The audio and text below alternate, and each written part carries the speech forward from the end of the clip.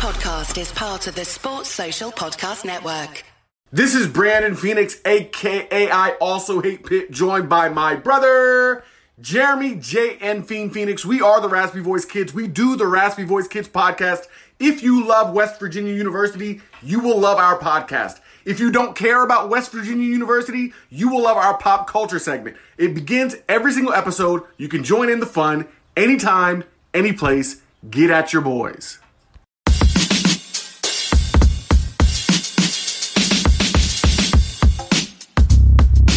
And welcome back to the Rock Chalk Podcast. I am your host, Lee Mitz. Today we are recapping a fantastic game for the Kansas Jayhawks against the West Virginia Mountaineers. And then looking ahead to two different games tomorrow. First, Kansas plays the Oklahoma Sooners. That is, the Kansas women plays Oklahoma Sooners in Kansas City as the quarterfinal of the Big 12 tournament there.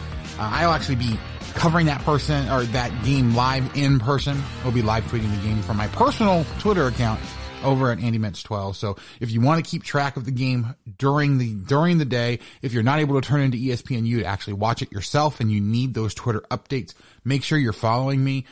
Make sure that you are over there because I will be giving you guys all the updates that you need in terms of what all the action that's happening there. So, looking forward to being able to cover the game in person. It should be a great time. But then also in the evening, Kansas plays TCU in the semifinal of the men's side of the tournament. TCU beating Texas earlier today. We will talk about that one shortly. But first, Kansas advancing over West Virginia. This game was honestly completely ridiculous. You look at the final line for the game. There was only one player for the Jayhawks who played over 30 minutes. That was Christian Brown. Abaji got 30 minutes. Jalen Wilson played 27 and DeJuan Harris played 25. But it was Mitch Lightfoot that actually got the next starter's minutes, playing 23 minutes instead of David McCormick.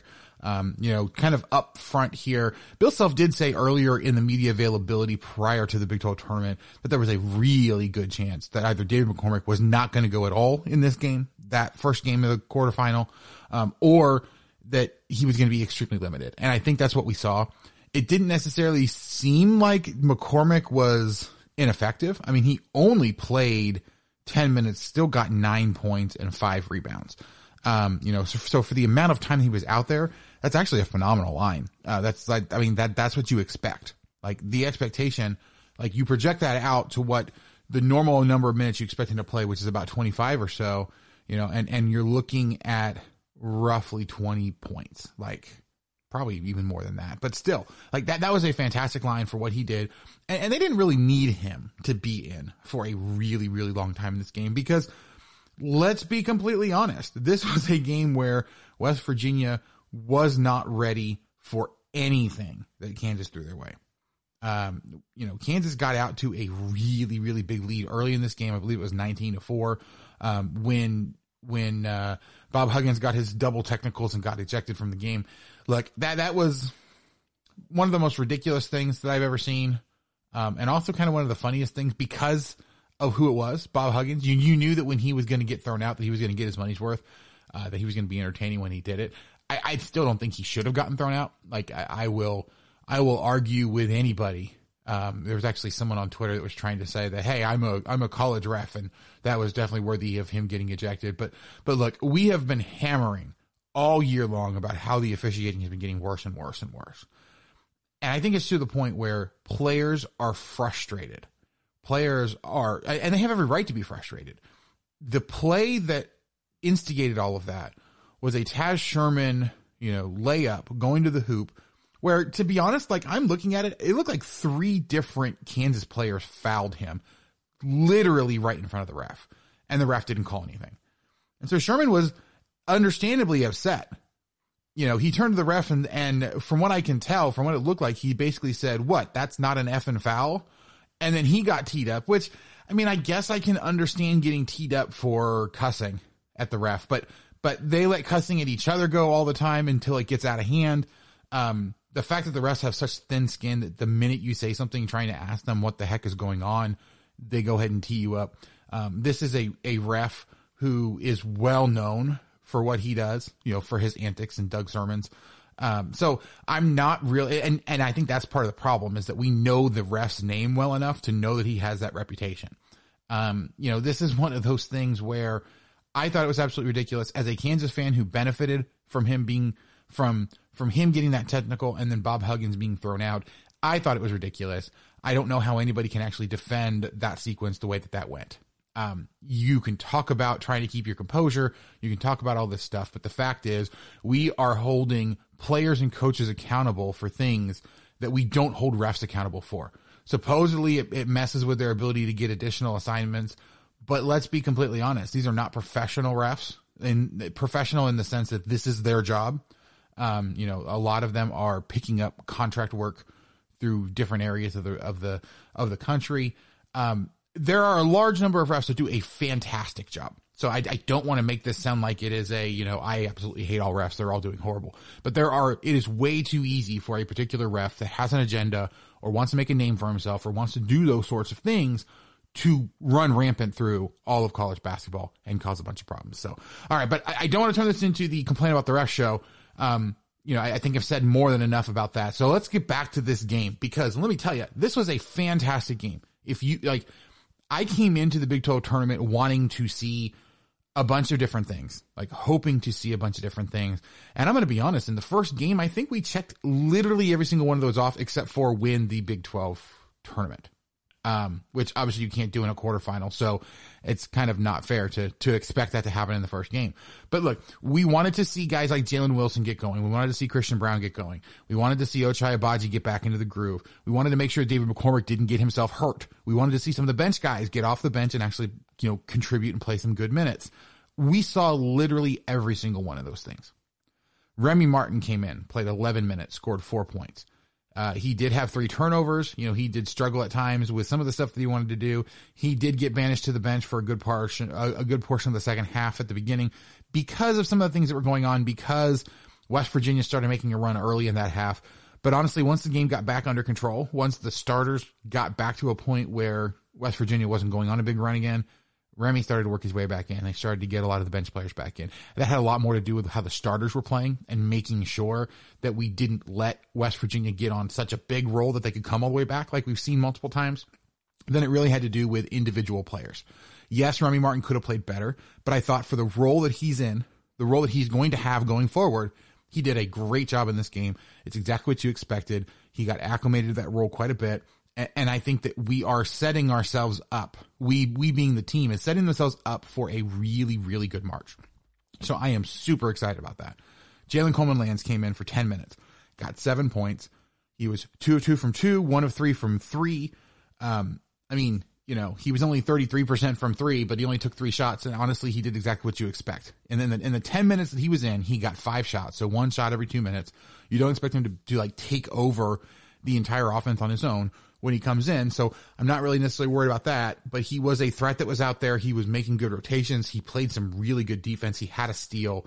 He had an offensive rebound that led to a score. So this is what you want from a role player like Jalen Coleman-Lands. You want a guy that can come in, be a sharpshooter, that can make good shots, that can step in if he needs to take a 2 instead of just taking 3s. Overall, I don't know that you can expect much more from Coleman-Lands. And I don't know that you really want to get much more from Coleman-Lands. Other bench guys, before we talk about the main guys, David McCormick wasn't really a bench guy in this one, but he played bench minutes, only getting 10 minutes. But I've already kind of talked about him a little bit, 9 points, 5 rebounds. He had, he did have 3 turnovers, so that was a little concerning. But again, you could tell that while he seemed to be in pretty good shape, he seemed to be playing really well and didn't necessarily seem to be favoring his foot at all. I don't know how much of that was because we've seen Dave come out very strong at the beginning of games. I don't know how much of that was just that he didn't play enough to kind of wear it down and get to the point where it was a problem late in games. Or if it really is a case where his foot is feeling a lot better than it has in quite a long time. So, I would say it's an incomplete from David McCormick, but since the main goal here was just to make sure he didn't get himself injured more, then I would say the mission was accomplished here. Zach Clemens and KJ Adams both got in, 7 minutes for Clemens, 5 minutes for Adams. Neither of them, Clemens scored. Adams didn't score. Adams took 1 shot. Clemens took 1 shot. Clemens went in. But Clemens had 3 rebounds and 2 assists with a block, whereas KJ Adams had 2 assists as well to go with a turnover. I mean, it wasn't a huge production from them, but then again, you weren't expecting a huge production from them in this game. I thought maybe they were going to get a few more minutes, but when you look at how good Lightfoot was playing, how dominant he was in this particular game, it is really, really hard for me to expect KJ Adams and Zach Clemens to get a lot more minutes and displace a guy who was playing as well as he was. Bill Self is well known for riding the hot hand.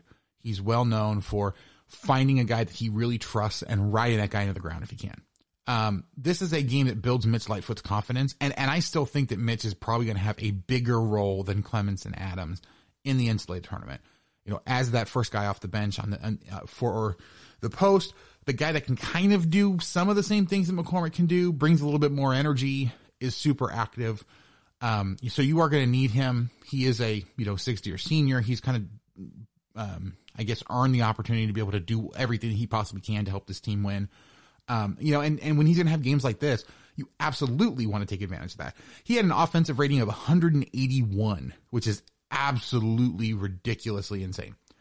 He ended up getting the MVP here, according to KenPom, which I'm not shocked by. I thought he played really well. He only had 10 points, but that was on 5 of 6 shooting. He had 5 rebounds total. He had an assist, but he had 5 blocks. And I think that was what was most impressive, because it's not like West Virginia is a extremely small team, but Mitch Lightfoot, is roughly the same size as Gabe Asamoah, same size as Jalen Bridges.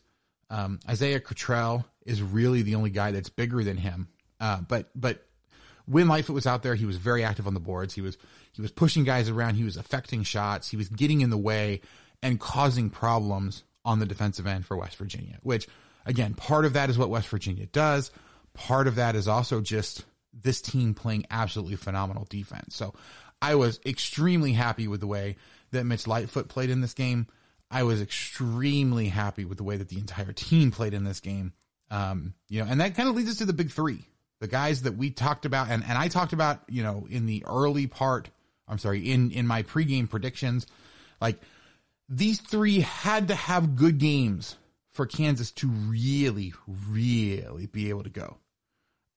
For Kansas to really be able to reach their full potential in the postseason here, you have to have Ochai Agbaji, Christian Brown, and Jalen Wilson all on, especially as you get to those later rounds.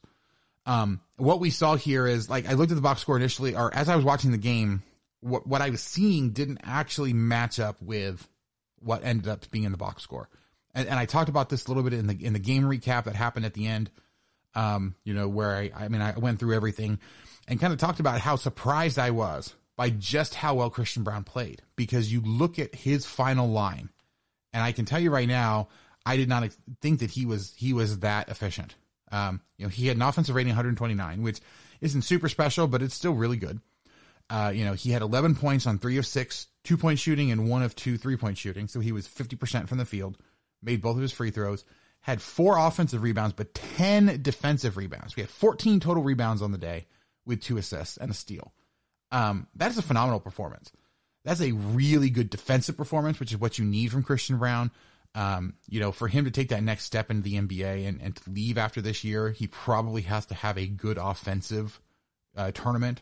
They have to go pretty deep, and he has to be a guy that, contributes a lot offensively. But I think what he brings defensively, a lot of NBA GMs are going to be really happy with. They're really going to kind of look for that. And so it's really just a matter of what kind of feedback he gets in the NBA process. We were actually talking about this over on the Blue Wings Rising Discord earlier today, and over on Rock Talk Talk, in the comment section. And I really think that Christian Brown has gotten back to, in a completely different way than at the beginning of the year, has gotten back to, or really maintained, because I don't know how much credit I was giving him in the middle of the year for some of the stuff that doesn't necessarily show up in the box score that you can't necessarily easily identify. So, but this was the perfect example of a Christian Brown game where he has a gigantic impact on the final result without a lot of that showing up in the box score. The rebounds themselves were absolutely fantastic. I loved seeing all of those. Ochai Agbaji had 18 points, 6 of 9 shooting from 2, 1 of 6 from 3, made all 3 of his free throws, had 3 total rebounds, 2 steals. Did turn the ball over twice. It was kind of a middle of the road game for Ochai. Like, it wasn't him getting all the way back to his potential, but you could definitely tell, like, there was times where he flipped the switch. He had 9 of the first 13 points for the Jayhawks. He really kind of put West Virginia back on their heels. And so I think part of that is also kind of similar to McCormick, similar to some of these other guys that didn't have super gaudy stat lines. But I'm going to be honest, Ochai didn't need to have a super gaudy stat line because there was a bunch of other players that were playing really well. Kansas is going to be at its best in the NCAA tournament when everybody is contributing, when Ochai does not have to play hero ball. His 3-point shooting has come back quite a bit. And I think a lot of that is because he's been taking really bad 3-point shots because someone's got to do something. And so he feels like he has to take it upon himself to do it. This was a game where his 3-point shooting still wasn't quite there, but it wasn't, or at least I didn't feel like from watching it. And I went back and watched it again this evening. I did not feel like it was Ochai forcing things. It was Ochai just not hitting a few shots, which, depending on the way that you look at it, may or may not be a worrying sign. I actually happen to think, especially based off of the conversation we had in yesterday's episode with Simon over at Shot Quality, that Ochai's a good 3-point shooter. So him taking good 3-point shots is a good thing for Kansas, even if they don't go in.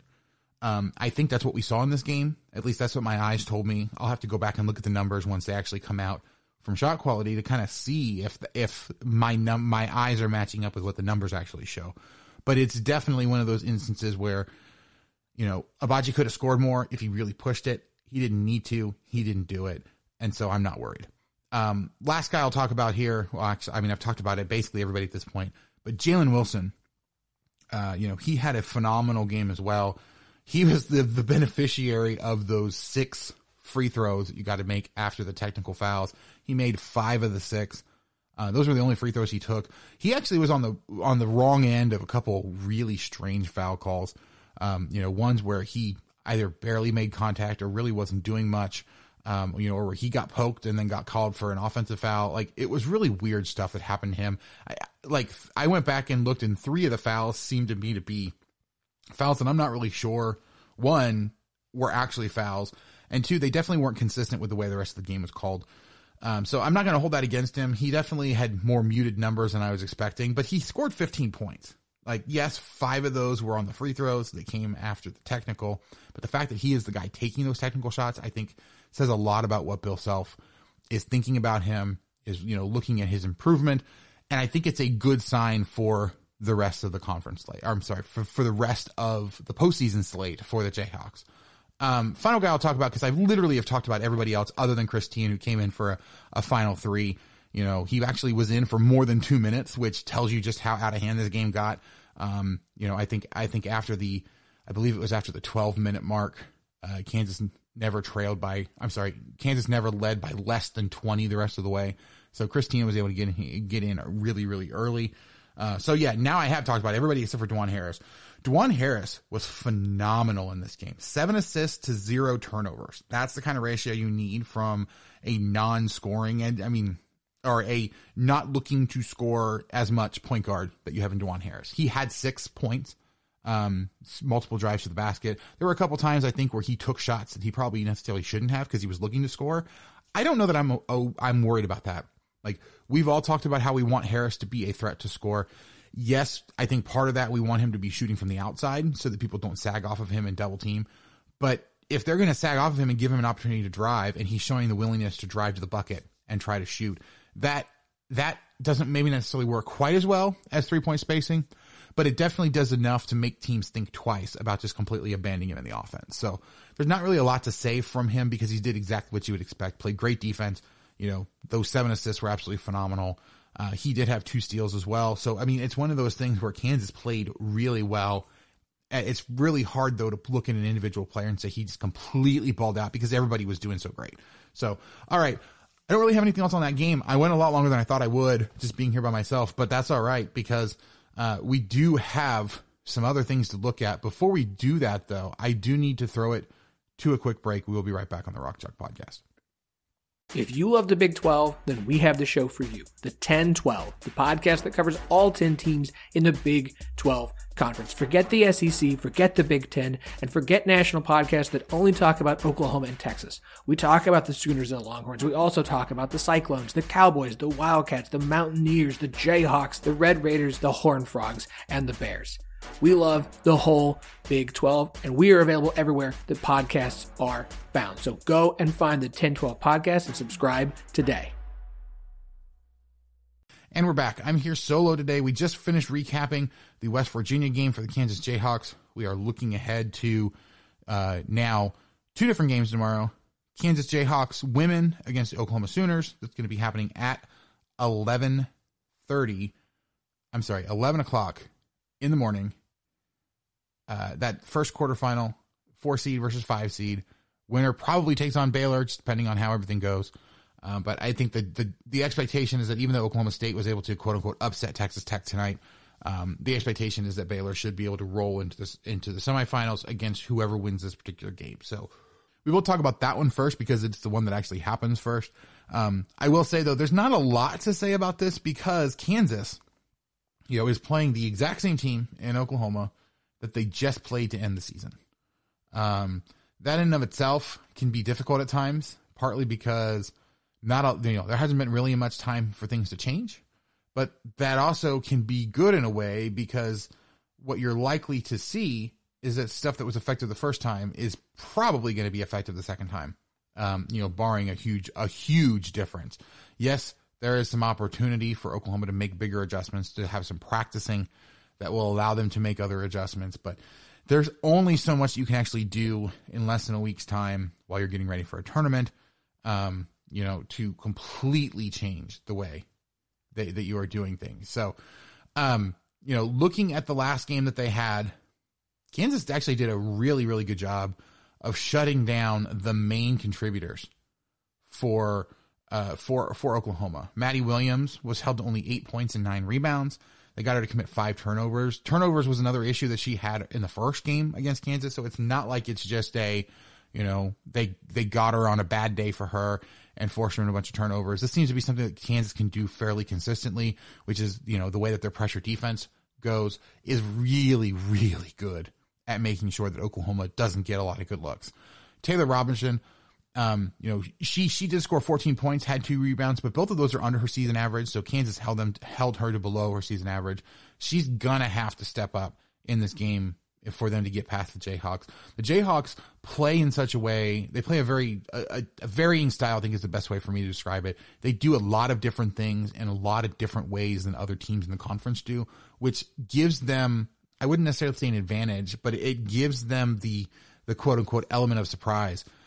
Because they do a lot of similar sort of things that you'll see from a lot of teams, and they're very adaptable, can do a lot of different things, can run a lot of different lineups, can run a lot of different sets, but they do it in a way that's a little bit different from what you would expect, knowing what they're trying to do. Ioana Hatzileonti does a really, really good job of getting rebounds. She had a 10 rebounds in the last game against the Sooners.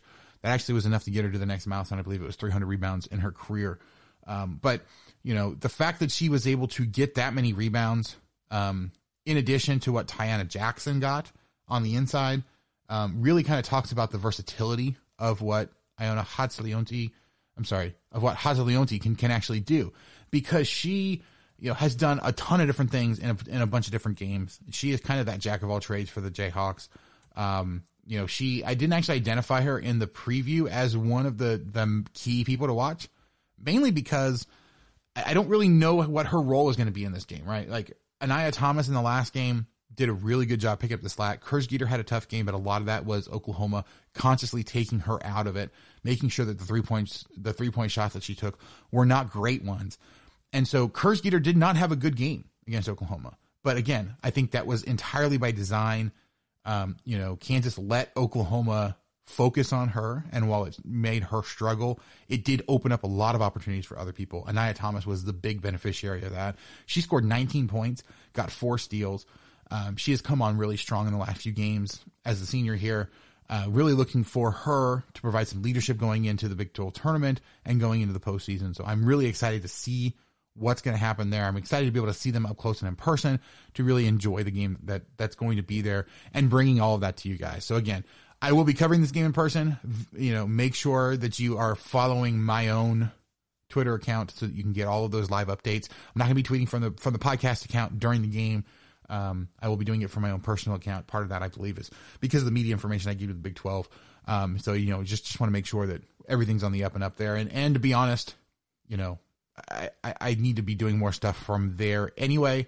And so make sure you're following me over there if you're not already, but make sure that you are paying attention to that game. If you can watch on ESPNU, great. So you can actually see them, but I will be there to give you guys those updates if you do need them. So, but look, no matter how tough the game is on the court, one thing that we know that Kansas can count on, because Oklahoma does not have this, is the wonderful influence from sponsor here on the podcast, Home Field Apparel. Yes, I'm talking about Home Field Magic from Home Field Apparel. You guys know Home Field Apparel is the most comfortable vintage college sports apparel anywhere. They have t-shirts, sweaters, hoodies, joggers, a whole bunch more. They have over 100 different schools, including the Jayhawks just recently, but they keep adding new schools all the time. They're taking a little bit of a break after this weekend when they add UCLA, big new Saturday, but they continue to add new stuff all the time. They've been adding new stuff for a bunch of different schools. They had the Georgia Southern Panther, Dunking Panther, they had the Dunking, the Dunking Fighting Irish. I don't really know what their mascot actually is, but they have a lot of different things that they are adding all the time, one-off shirts to add to existing lines and things like that. But head on over to homefieldapparel.com. I promise that in addition to the Kansas stuff that's there, that's absolutely fantastic, you're going to find a bunch of other different things that you want. If you go over there, use promo code CHALK12, you can get 15% off your entire first order. All orders over $100 get free shipping. I guarantee you that it's going to be really hard to keep yourself under $100 because of all the great stuff that they have. I have like 9 different shirts, not counting any of the KU stuff that's on its way to me. So I can guarantee you're going to find more than enough stuff to fill out your closet. It's really great stuff. You're really going to like it. It's super comfortable as well. My wife steals mine all the time whenever hers is dirty because it's just that fantastic. So again, head on over to homefieldapparel.com. Promo code CHALK12 gets you 15% off your entire first order, and all orders over $100 get free shipping. All right. That's it for the women's tournament. We can talk a little bit more about the women's tournament. I will have a primer out probably by the time that this is actually posted, that you're listening to this, unless you're trying to catch it super early in the morning. Basically what I'm planning on having over on Blue Wings Rising, if you have not already seen it by the time you're listening to this episode, is just a quick primer of all of the 8 teams that are left. So as we go through this entire weekend, I know that there's a lot of people that aren't familiar with the women's teams, especially the other women's teams, not the Jayhawks. And so it's just to kind of give you an idea of what these different teams are like, who like a key player is on there, and like a reference guide essentially as you go through the rest of the tournament. Even if the Jayhawks end up getting eliminated before the final, that way you can still enjoy all of the great basketball that happens here in the Big 12 Conference, and have some context for what's actually happening there. So, that again will be out over on Blue Wings Rising by the time this comes up, most likely. Make sure you head on over there and that you're checking it out. You can check it out throughout the entire weekend because it's going to be useful information regardless of where we are in the tournament and how far we've actually advanced at that point. So, all right. But looking ahead now, obviously the big game that most people will be paying attention to tomorrow night, Kansas in the semifinal. And actually before we get there, talking about the other semifinal, Oklahoma upset Baylor this evening being when I'm recording. What I think was a surprise, like, I don't know that I ever completely ruled out the possibility that Oklahoma could upset Baylor, but I was definitely surprised to see that they did upset Baylor, especially the way that they were able to do it. Baylor had issues getting good shots all night long, but they were able to find ways to get in and score. They used their pressure defense to cause a lot of problems for Oklahoma. Oklahoma was able to overcome all of that, especially with Tanner Groves on the bench dealing with foul trouble for a good portion of this game. The fact that his brother Jacob Groves stepped up was ended up named the player of the game by the broadcast. He did a phenomenal job making sure that making sure that Oklahoma stayed in that game. for them to be able to get the upset. I don't know how much this actually changes seeding outlook and all of that. I still think that there's a really good shot that Baylor gets a 1 seed. I mean, I think a lot of people have them locked in. I don't know that this does enough unless Kansas wins the Big 12 tournament and someone like Kentucky wins the SEC tournament, and Arizona wins the Pac-12 tournament. Like if all three of those things happen and they all do it convincingly, then there is an opportunity, I think, for Baylor to be pushed off the 1 line. But I think for the most part, they're pretty much guaranteed it's a 1. I do think that they're out of the running now for the overall 1. But as long as they're not behind Arizona, then they should be okay.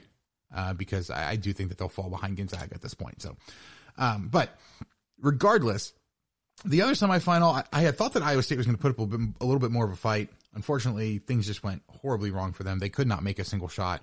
I mean, obviously they made more than one shot because of the way that the final score worked out. But I was expecting them to be able to get over some of their shooting woes. Those did continue. Unfortunately, I think them playing against Baylor, seems to be more of a fluke compared to what they've been doing recently.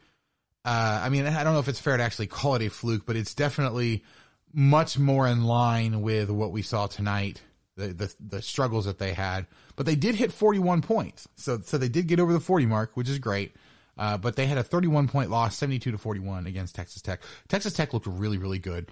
I would not be shocked to see Texas Tech just completely destroy Oklahoma. But Oklahoma needs this game. Like, if they want to get into the NCAA tournament, they need a game against Texas Tech. And I'm going to be completely honest, they probably want to match up against Kansas as opposed to TCU, because at the very worst, that loss to Kansas will absolutely not hurt them at all. So if they can beat Texas Tech, I think they're probably at that point in. But then if they then lose to TCU, say, in the title game, that might be a problem for them. That might cause them to drop back a little bit, kind of just depending on how the committee works all of that in. So, but regardless, I think the game everybody really wants to hear me talk about is the first semifinal coming up, which is TCU versus Kansas.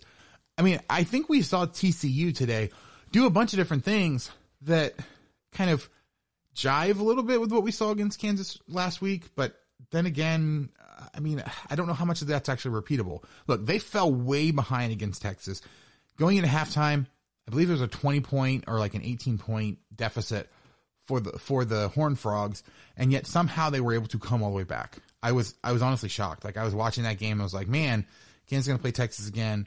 That kind of sucks because I don't know that I want to watch Kansas play Texas again, and I'm honestly glad I don't have to. But I also don't really know what to make of this TCU team. They obviously give Kansas problems on the inside with Lampkin, and some of the other things that they do in there. But I don't know how much of that was just them being super familiar with Kansas, them peaking at the right time, coming off of the big high against Texas Tech, and Kansas kind of struggling with all of the games, in quick succession there. Not saying that TCU wasn't, but it almost seemed like TCU fed off of that environment of having to play 6 games in 13 days. Whereas Kansas just really did not do well with it. So we're not in a similar situation. Yes, Kansas just played yesterday, so there's definitely going to be some fatigue there, but I don't think it was nearly as difficult as it could have been because Kansas honestly did not have to expend maximum effort to get past West Virginia, whereas TCU fell behind a lot. They were down, it was 18 points that they were down after half. They were down 40-22. They had to make a giant comeback to come all the way back to win that game. They ended up winning by 5, but this was a hard fought game. This was a game. And I think really the biggest thing I'm worried about if I'm a TCU fan is what is Mike Miles' health going to be like tomorrow? He did roll his ankle, late in that game, was able to go get taped up and come back and help finish the game to help them advance. But as we all know, with any kind of experience with an ankle injury, a lot of times you can stabilize the ankle for the current, the current exercise or the current workout or the current game that you're in. But once you go home, and kind of ice it and start to do things to try to get off of it, and the adrenaline's no longer pumping and all that stuff, it can really start to swell. So I will be interested to see what Mike Miles' availability is like tomorrow, how effective he is early in that game. I think there is a very good chance that Kansas might have lucked out, not the way you want to luck out, but you might have lucked out in such a way that Mike Miles is not going to be as effective as he normally is, which is going to open up opportunities for Kansas to do a lot of things.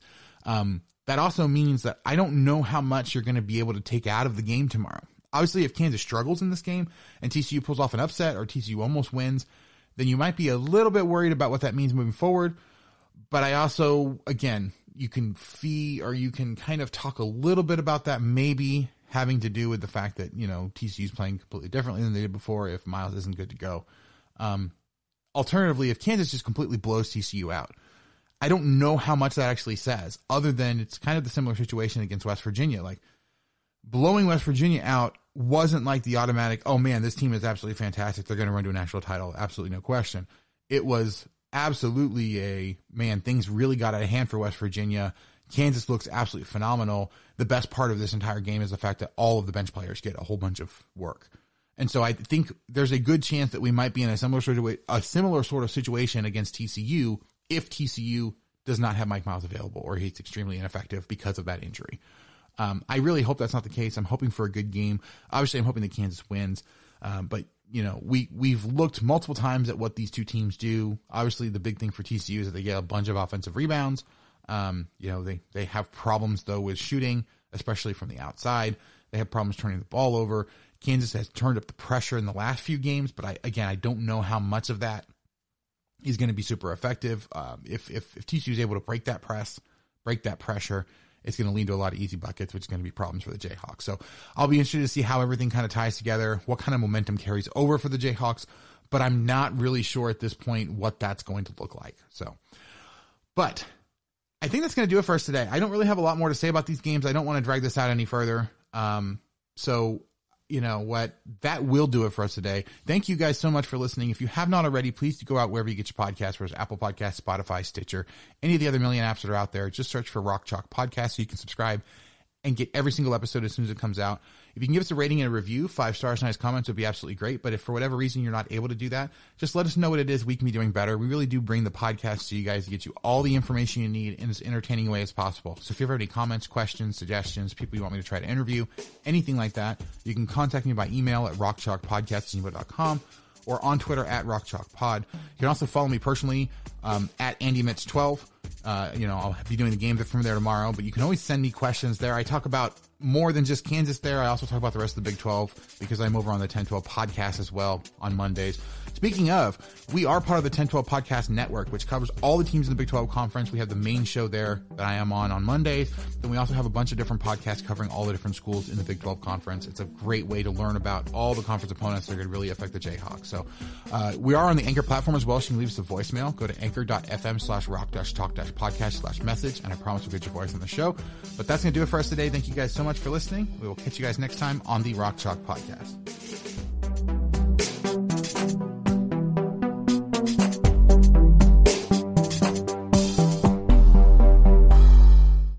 Hey there, 1012 Network listeners. This is Dustin from the Scott and Holman Podcast, the original Houston Cougar athletics podcast, and the latest member of the 1012 Network. My co-host, Sam, do you want to tell the fine folks what the Scott and Holman Podcast is all about? I sure do. We come on here at least once a week and we talk all things going on in the world of Houston Cougar sports. Plus, we usually find time for some of what's going on in our future conference, our current conference, and really the college sports world at large. We're not just a football, men's basketball podcast. We really pride ourselves here on the fact that every single team that wears the Scarlet and Albino in Houston in their jerseys gets time on our show. Plus, from time to time, we bring on some guests ranging from opposing team experts to even former Olympic great Carl Lewis. So be sure to search the Scott and Holman Podcast wherever you listen to podcasts. And remember, we spell podcast P-A-W-D cast because we are oh so funny like that. Sports Social Podcast Network.